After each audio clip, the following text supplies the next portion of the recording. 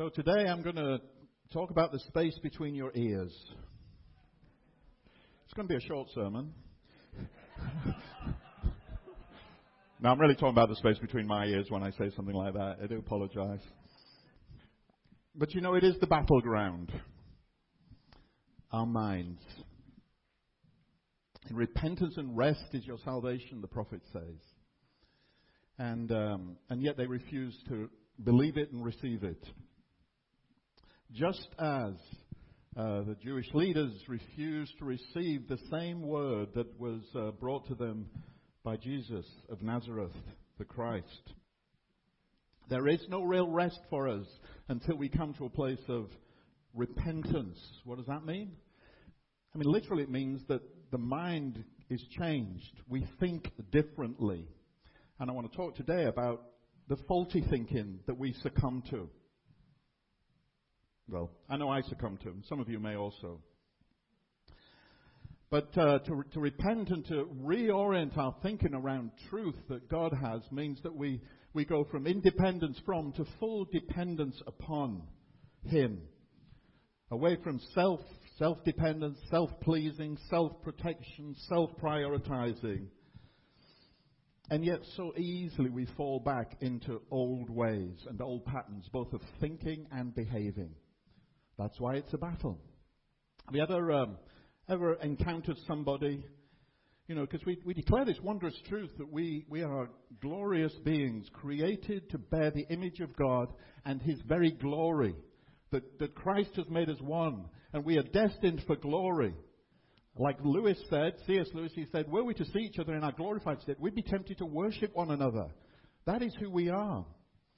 And you ever had an encounter with somebody that causes you to think differently than that about them? And there's something inside you that kind of jumps up that wants to do something back to them. That's not really alive in terms of life-giving. You see, there's an old battle going on within all of us. And the words from the prophet, when Israel was struggling, they were facing a very real enemy. They wanted to go back to Egypt, and many did. They wanted to go back to the place of captivity because actually that was more familiar. I'm used to that place. I'm aware of how things work. And there seems something better there than a future depending upon a God who doesn't seem to be showing Himself as I need Him to. And that's a temptation for all of us. And it comes down to this issue of our thinking and of our minds. Part of the call of Jesus upon us is to come to a continual, daily renewal of the way we see reality. And He roots it in holding to His teaching where we would find truth that would free us. Fundamentally becoming people who love. But actually when we engage somebody who kind of says something, does something we don't like, that upsets us, we see a vision for them that is better than what we've seen today. And there's something in us that God has given us that brings life to that person rather than wishes to sow death. Can we get a hold of that? So part of this growth is to no longer live and think like we once did. In fact, Paul put it like this: you must no longer live as the Gentiles do in the futility of their thinking. The mind, again, the way we think, not just what we think or what we believe is true, but actually how we think, how we interpret. Because we all interpret through a kind of a I've lost the word now. But it's like a filter that we interpret everything through based upon our experiences. What about this picture? Next screen. Half empty, half full. Depends somewhat on your perspective.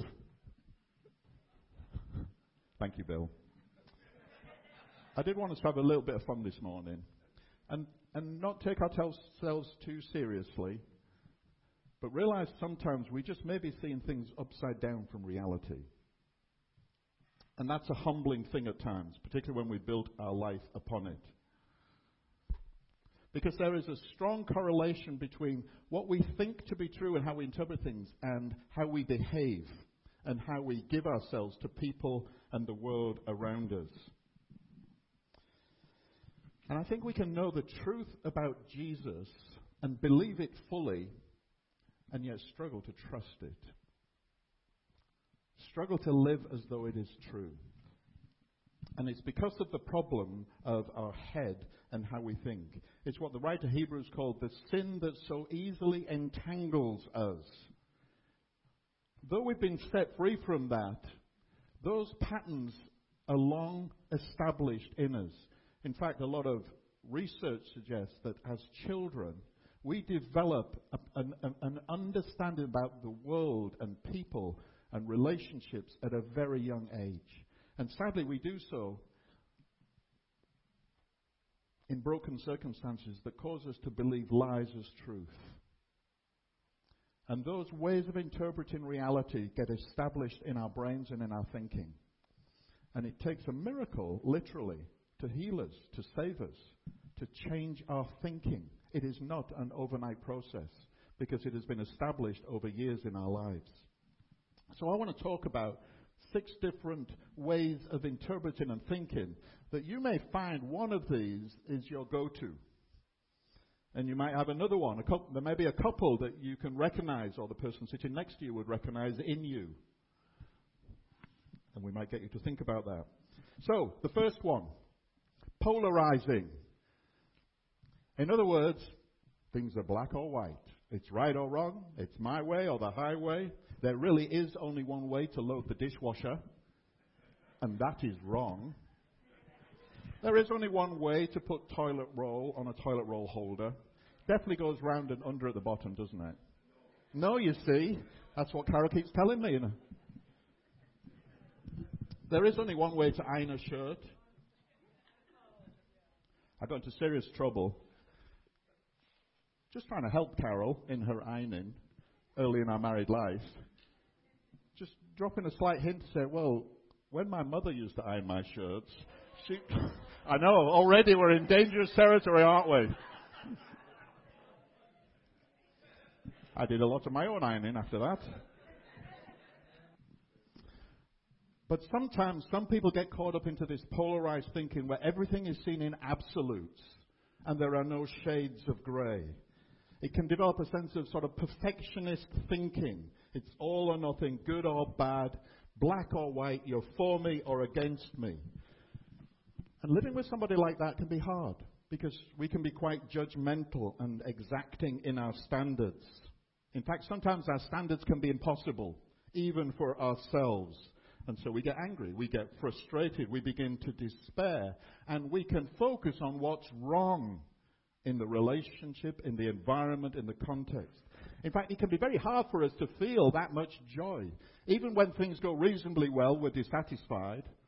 And when things do go really well, of course we expected them to, so why get too excited about it? That's the challenge of the polarizer.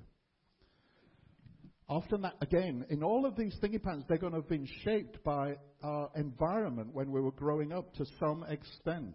So if we grew up in a family that was quite legalistic, rule-based, performance-oriented, quite critical, that can create a lot of insecurity in a child and fear, especially around criticism. So we avoid it at all costs. An unstructured home where there doesn't seem to be any boundaries where anything goes. Actually, just as a slight aside. Should I go there? No, I don't know. We watched this little documentary on children last night, and in Japan, they will let their children travel to school. In fact, they followed this 6-year-old Japanese boy who had a commute of over an hour where he had to walk to a bus stop to catch a bus and then a train station in one of the busiest cities in Japan and catch a train and then walk to his school. 6 years old on his own. And they experimented with children in Britain, just moving a slight distance across London to get to the eye. And how shocking that was for us. I don't know why I mentioned that. But I was struck by different sort of expectations that we might have of children, but what children learn. And they were talking about how actually some of this presented an opportunity for the children to think differently, to solve problems. They weren't alone. They didn't kind of leave them totally on their own. They were actually with another child or two. And there were people dotted around, unbeknownst to them. But to all intents and purposes, they were on their own. And it was quite fascinating to watch it. But if we're a polarizer or have a tendency towards that, we can be quite hard to live with at times. Because we can define things very simplistically. And we can be quite pessimistic. Like I said, hard to have fun, easily discouraged. And we can tend, when we feel attacked, remember, when we interpret things through our lens, we can attack back or withdraw. Now, the truth is that life is more complex than this. Everything is not straightforward. The effort that we make is sometimes just as important as the final solution. It's not all about results. The journey plays a part in this. Some things are not black and white. There is mystery. There are shades of grey. Sometimes we have to look for the middle ground, and each of us move, because there are several ways of solving problems. And one of the ways we overcome this is by training ourselves and asking others to help us to look for the good and to focus upon that at times. To look and explore other options and get help in gaining a fresh perspective. But that's the polarizer. As I'm going through this, think about for yourself, do I recognize some of that tendency in me? Where has that come from? How does that play out in my marriage or in my family, with friends, at work? Second one is the personalizer or personalization. And this is all about experiencing other people and circumstances as if it's a personal attack. When somebody says something, they're out to get me. I knew they didn't like me. I'd arranged to meet somebody. In fact, I arranged to meet. I can go here a little bit myself. Arranged to meet another pastor in the valley this week. He didn't turn up. Be easy for me. But he never wanted to meet with me anyway. You see, we take an innocuous event and we interpret it through our own lens. And we tend to jump to my fault kind of thinking. And we see everything as somehow relating to us and relating to us in a negative way. It creates stress for us. We can lead to moodiness. We can be easily hurt or begin to blame others. And sometimes we can be seen by others as kind of a little bit sensitive because of those reactions. I've shared with some of you and continue to find this. One of the hardest things as a church planter is you give of yourself. I mean, you just put everything out there and you're inviting people to come and be with you, to walk with you, to be a part of a new community you're trying to create. And so when people come and seem to be invested and then suddenly leave, for us personalizers, that is kind of devastating. And we can still make the mistake of thinking, oh, it must be me, must be doing a terrible job, must have upset so-and-so. But we don't know, and we jump to conclusions about things. What I'm trying to see here is, abstract truth is one thing, but relational truth is quite another. That is the kind of truth that these followers of Jesus, and particularly the ones who stood afar off, were struggling to connect with. Because what was he doing that was threatening in any way? But you see, from their perspective and from their orientation, he was doing something that was very threatening to them. And so, that we can struggle with the same thing. Now, sometimes somebody who struggles with taking responsibility, personalizing, could have grown up in a home that was either very neglectful or highly critical.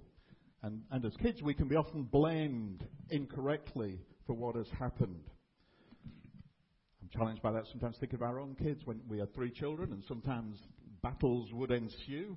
And for the sake of our own peace and quiet, everyone's to blame. Everyone's getting punished. And I just need some peace and quiet.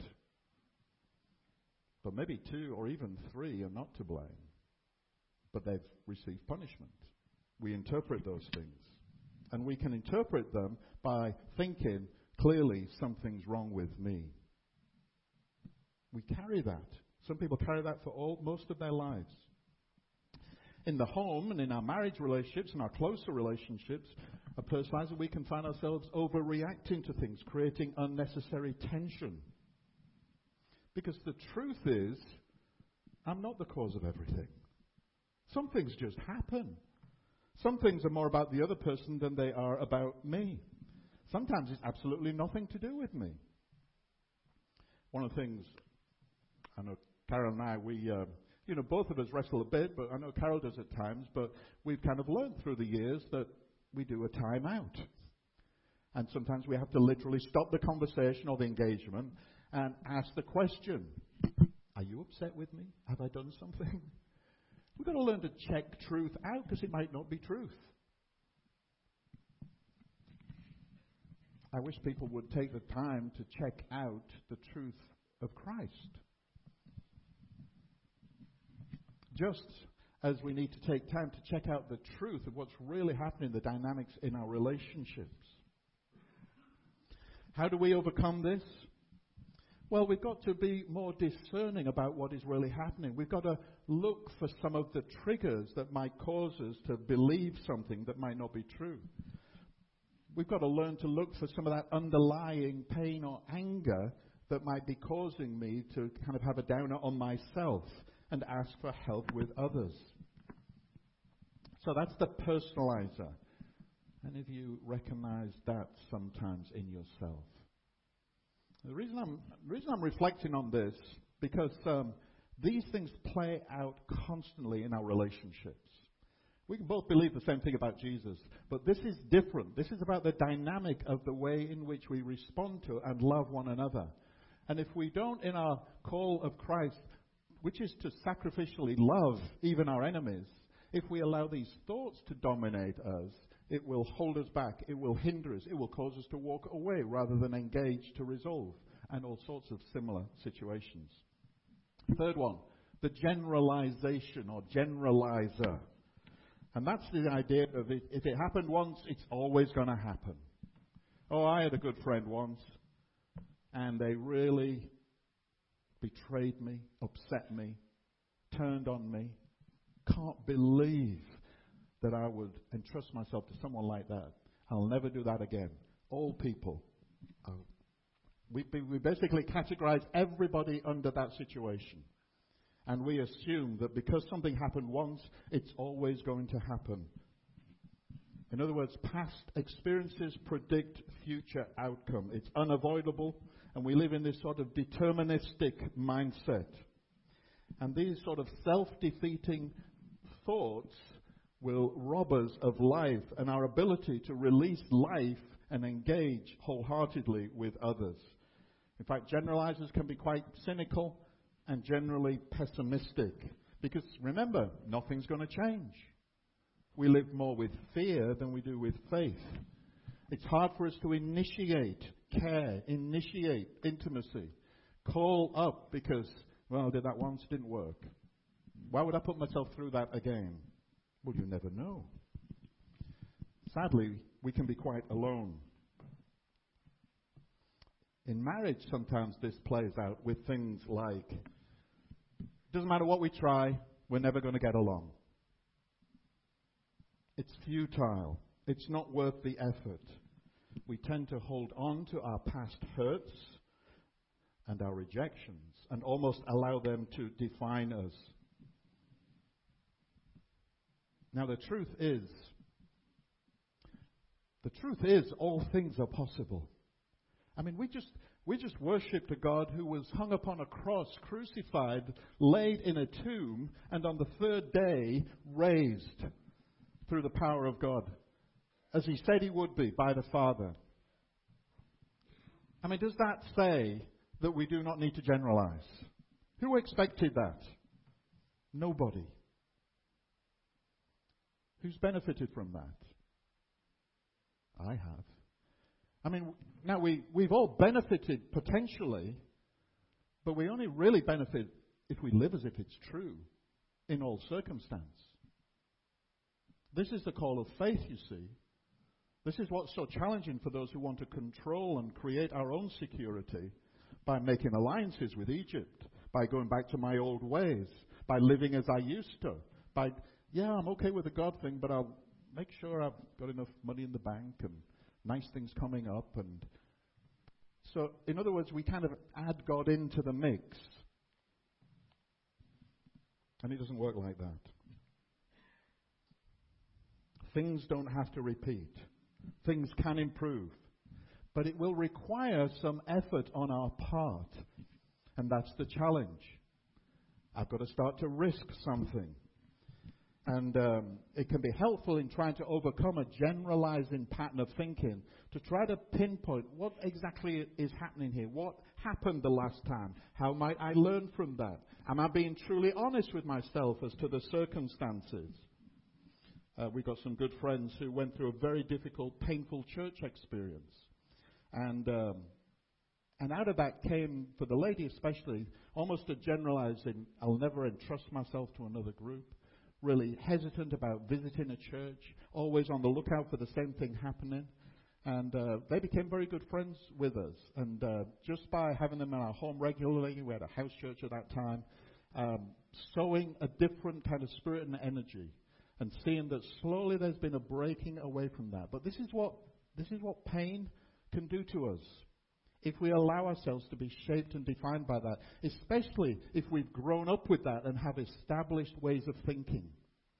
But the power of the Holy Spirit is to actually paint a different picture and future for us. Now, next one, number 4, isn't catastrophizing or magnifying. We will magnify is the theme song of the Magnifier. In other words, we make mountains out of molehills. We cry over spilt milk. There's a tendency to exaggerate everything. It's the end of the world.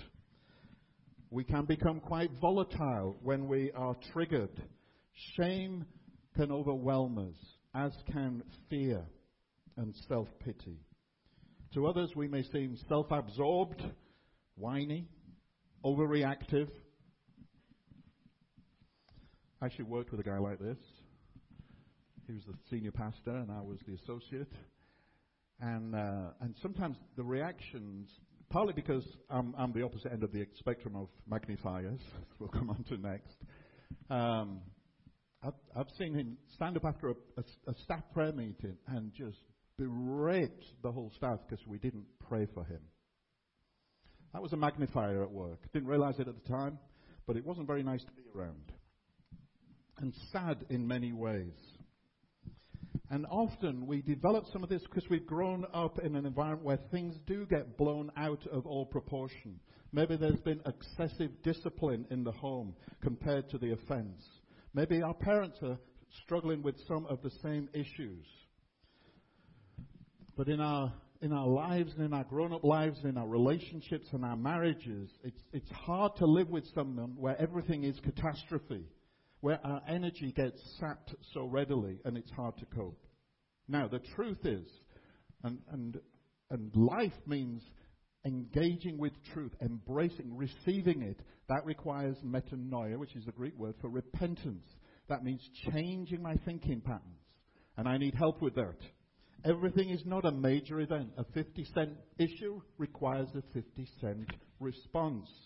People do sometimes treat us badly, but not always. We can get something wrong, but it's not the end of the world. And usually we quit too soon.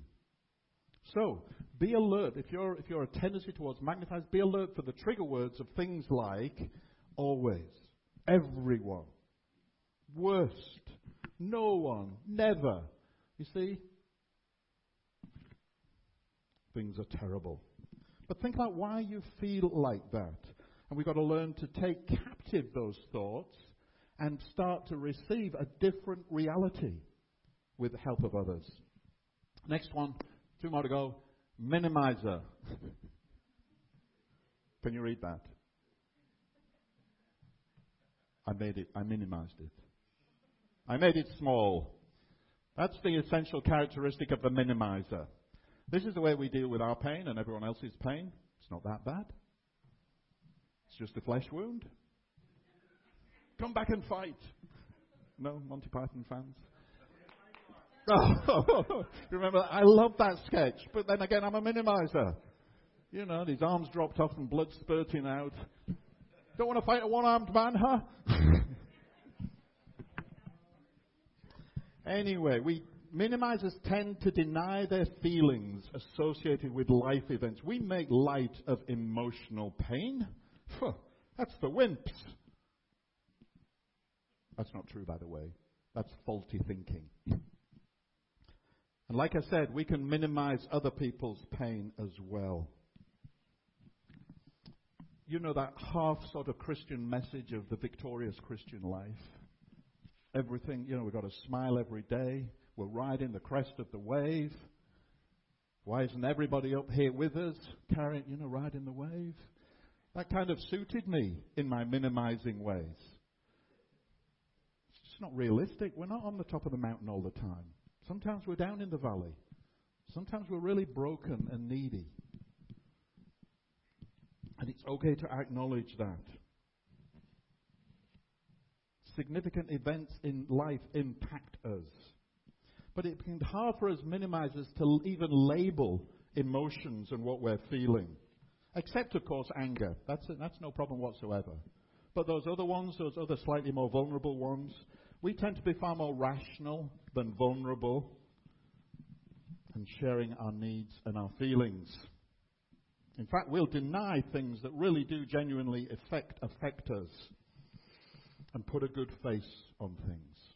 But that's half the Christian message. I think I missed too much of Carol's life, and particularly my children's life earlier on in our marriage and in our growing up because of this. And that saddens me. And even today I can recognize, if I give myself to it, I can overlook some of those things. And I have to discipline myself to enter into the space with other people and even allow them to do the same for me. When we grow up in a home that can be quite overly critical or especially neglectful, where we're just left to our own devices, or again, wrongly blamed, we can find ourselves going the minimizing route. In our marriages, so easily we leave our spouses alone, feeling lonely, frustrated, little empathy shown. It's not easy for us. And the truth is, some events need to be mourned. That's why we're invited to mourn with those who mourn, to comfort one another with the comfort that we have received.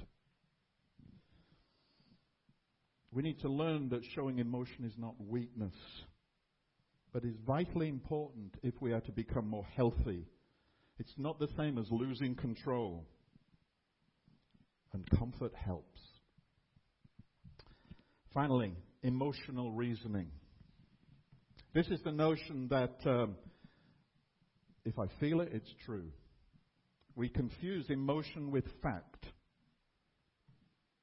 We put feelings on the same level of fact. Such are the significance of what we feel.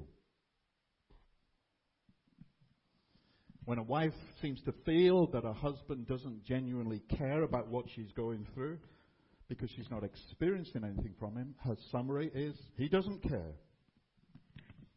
And so we conclude, my experience, I'm feeling uncared for, therefore he doesn't care. Whereas the reality might be, I'm afraid that you don't care. I think you might not, but I don't know. I've just assumed that. The spouse who comes home late without a good explanation of where they've been, and I've sat there feeling alone, worrying, immediately the feelings translate into, there's something going on. He's having an affair. He doesn't value me. You see, we interpret things through the lens and we jump to those kind of conclusions. That becomes our reality. Now, our background can often be that we've grown up around parents who model this themselves. Perhaps we've witnessed betrayal, broken promises, the kind of I'll believe it when I see it mentality. For some people, it's been actually very deep emotional trauma and abuse growing up that generates so much fear in our lives that it becomes our reality. And we're left alone, no one to help us process that. In our marriages and in our close relationships, the emotional reasoning can lead to a lot of accusation, a lot of fear and mistrust, because we're acting out our emotions regularly. Now, the truth is, even though I feel it, it may not be the full truth. Feelings are just feelings. It's important that I learn how to express them, but not totally depend upon them. To overcome, I've got to recognize they have a place, but they're not necessarily the truth or the whole truth. Can I notice when my emotions seem to be taking over and invite and ask somebody else to help me with this?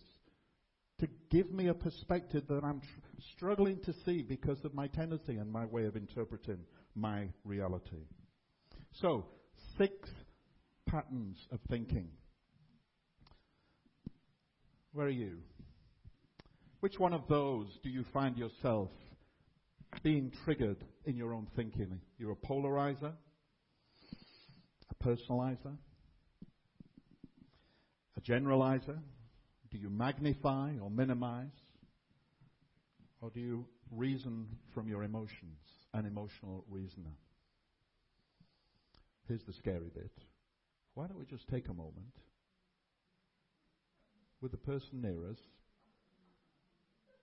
and talk about that? If you're struggling, you're really in the dark, if it's somebody you know, ask them what they think. They will have a perspective. They will have experienced you, you see, if they've been with you for a little while at least. Come on, we're all in this together. We don't have to be perfect. That's that polarizing mentality. We're all somewhat broken, and we need one another to help us press through our faulty thinking. So let's take a risk, just for a few moments.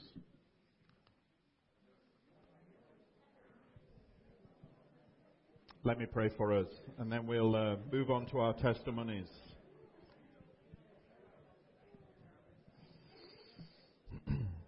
This is what the Sovereign Lord, the Holy One of Israel, says. In repentance and rest is your salvation. In quietness and trust is your strength. But you would have none of it. The Lord longs to be gracious to you. Therefore he will rise up to show you compassion.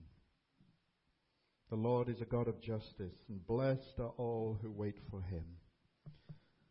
Lord, we wait for you, and we invite your word afresh. And the Word who became flesh to speak to us, Jesus, of the truth of who you are and who we are, and of your love for us and your longing for our lives and our future. You came to give us life in abundance, that we both experience and become givers of abundant life through your Spirit. So, Holy Spirit, Spirit of truth, break down these old patterns. Give us courage to face a new future through repentance and rest, through quietness and trust in you. Strengthen us, Lord, and release more of your fullness, we pray, for your glory. Amen. Amen. Bill, do you want to come?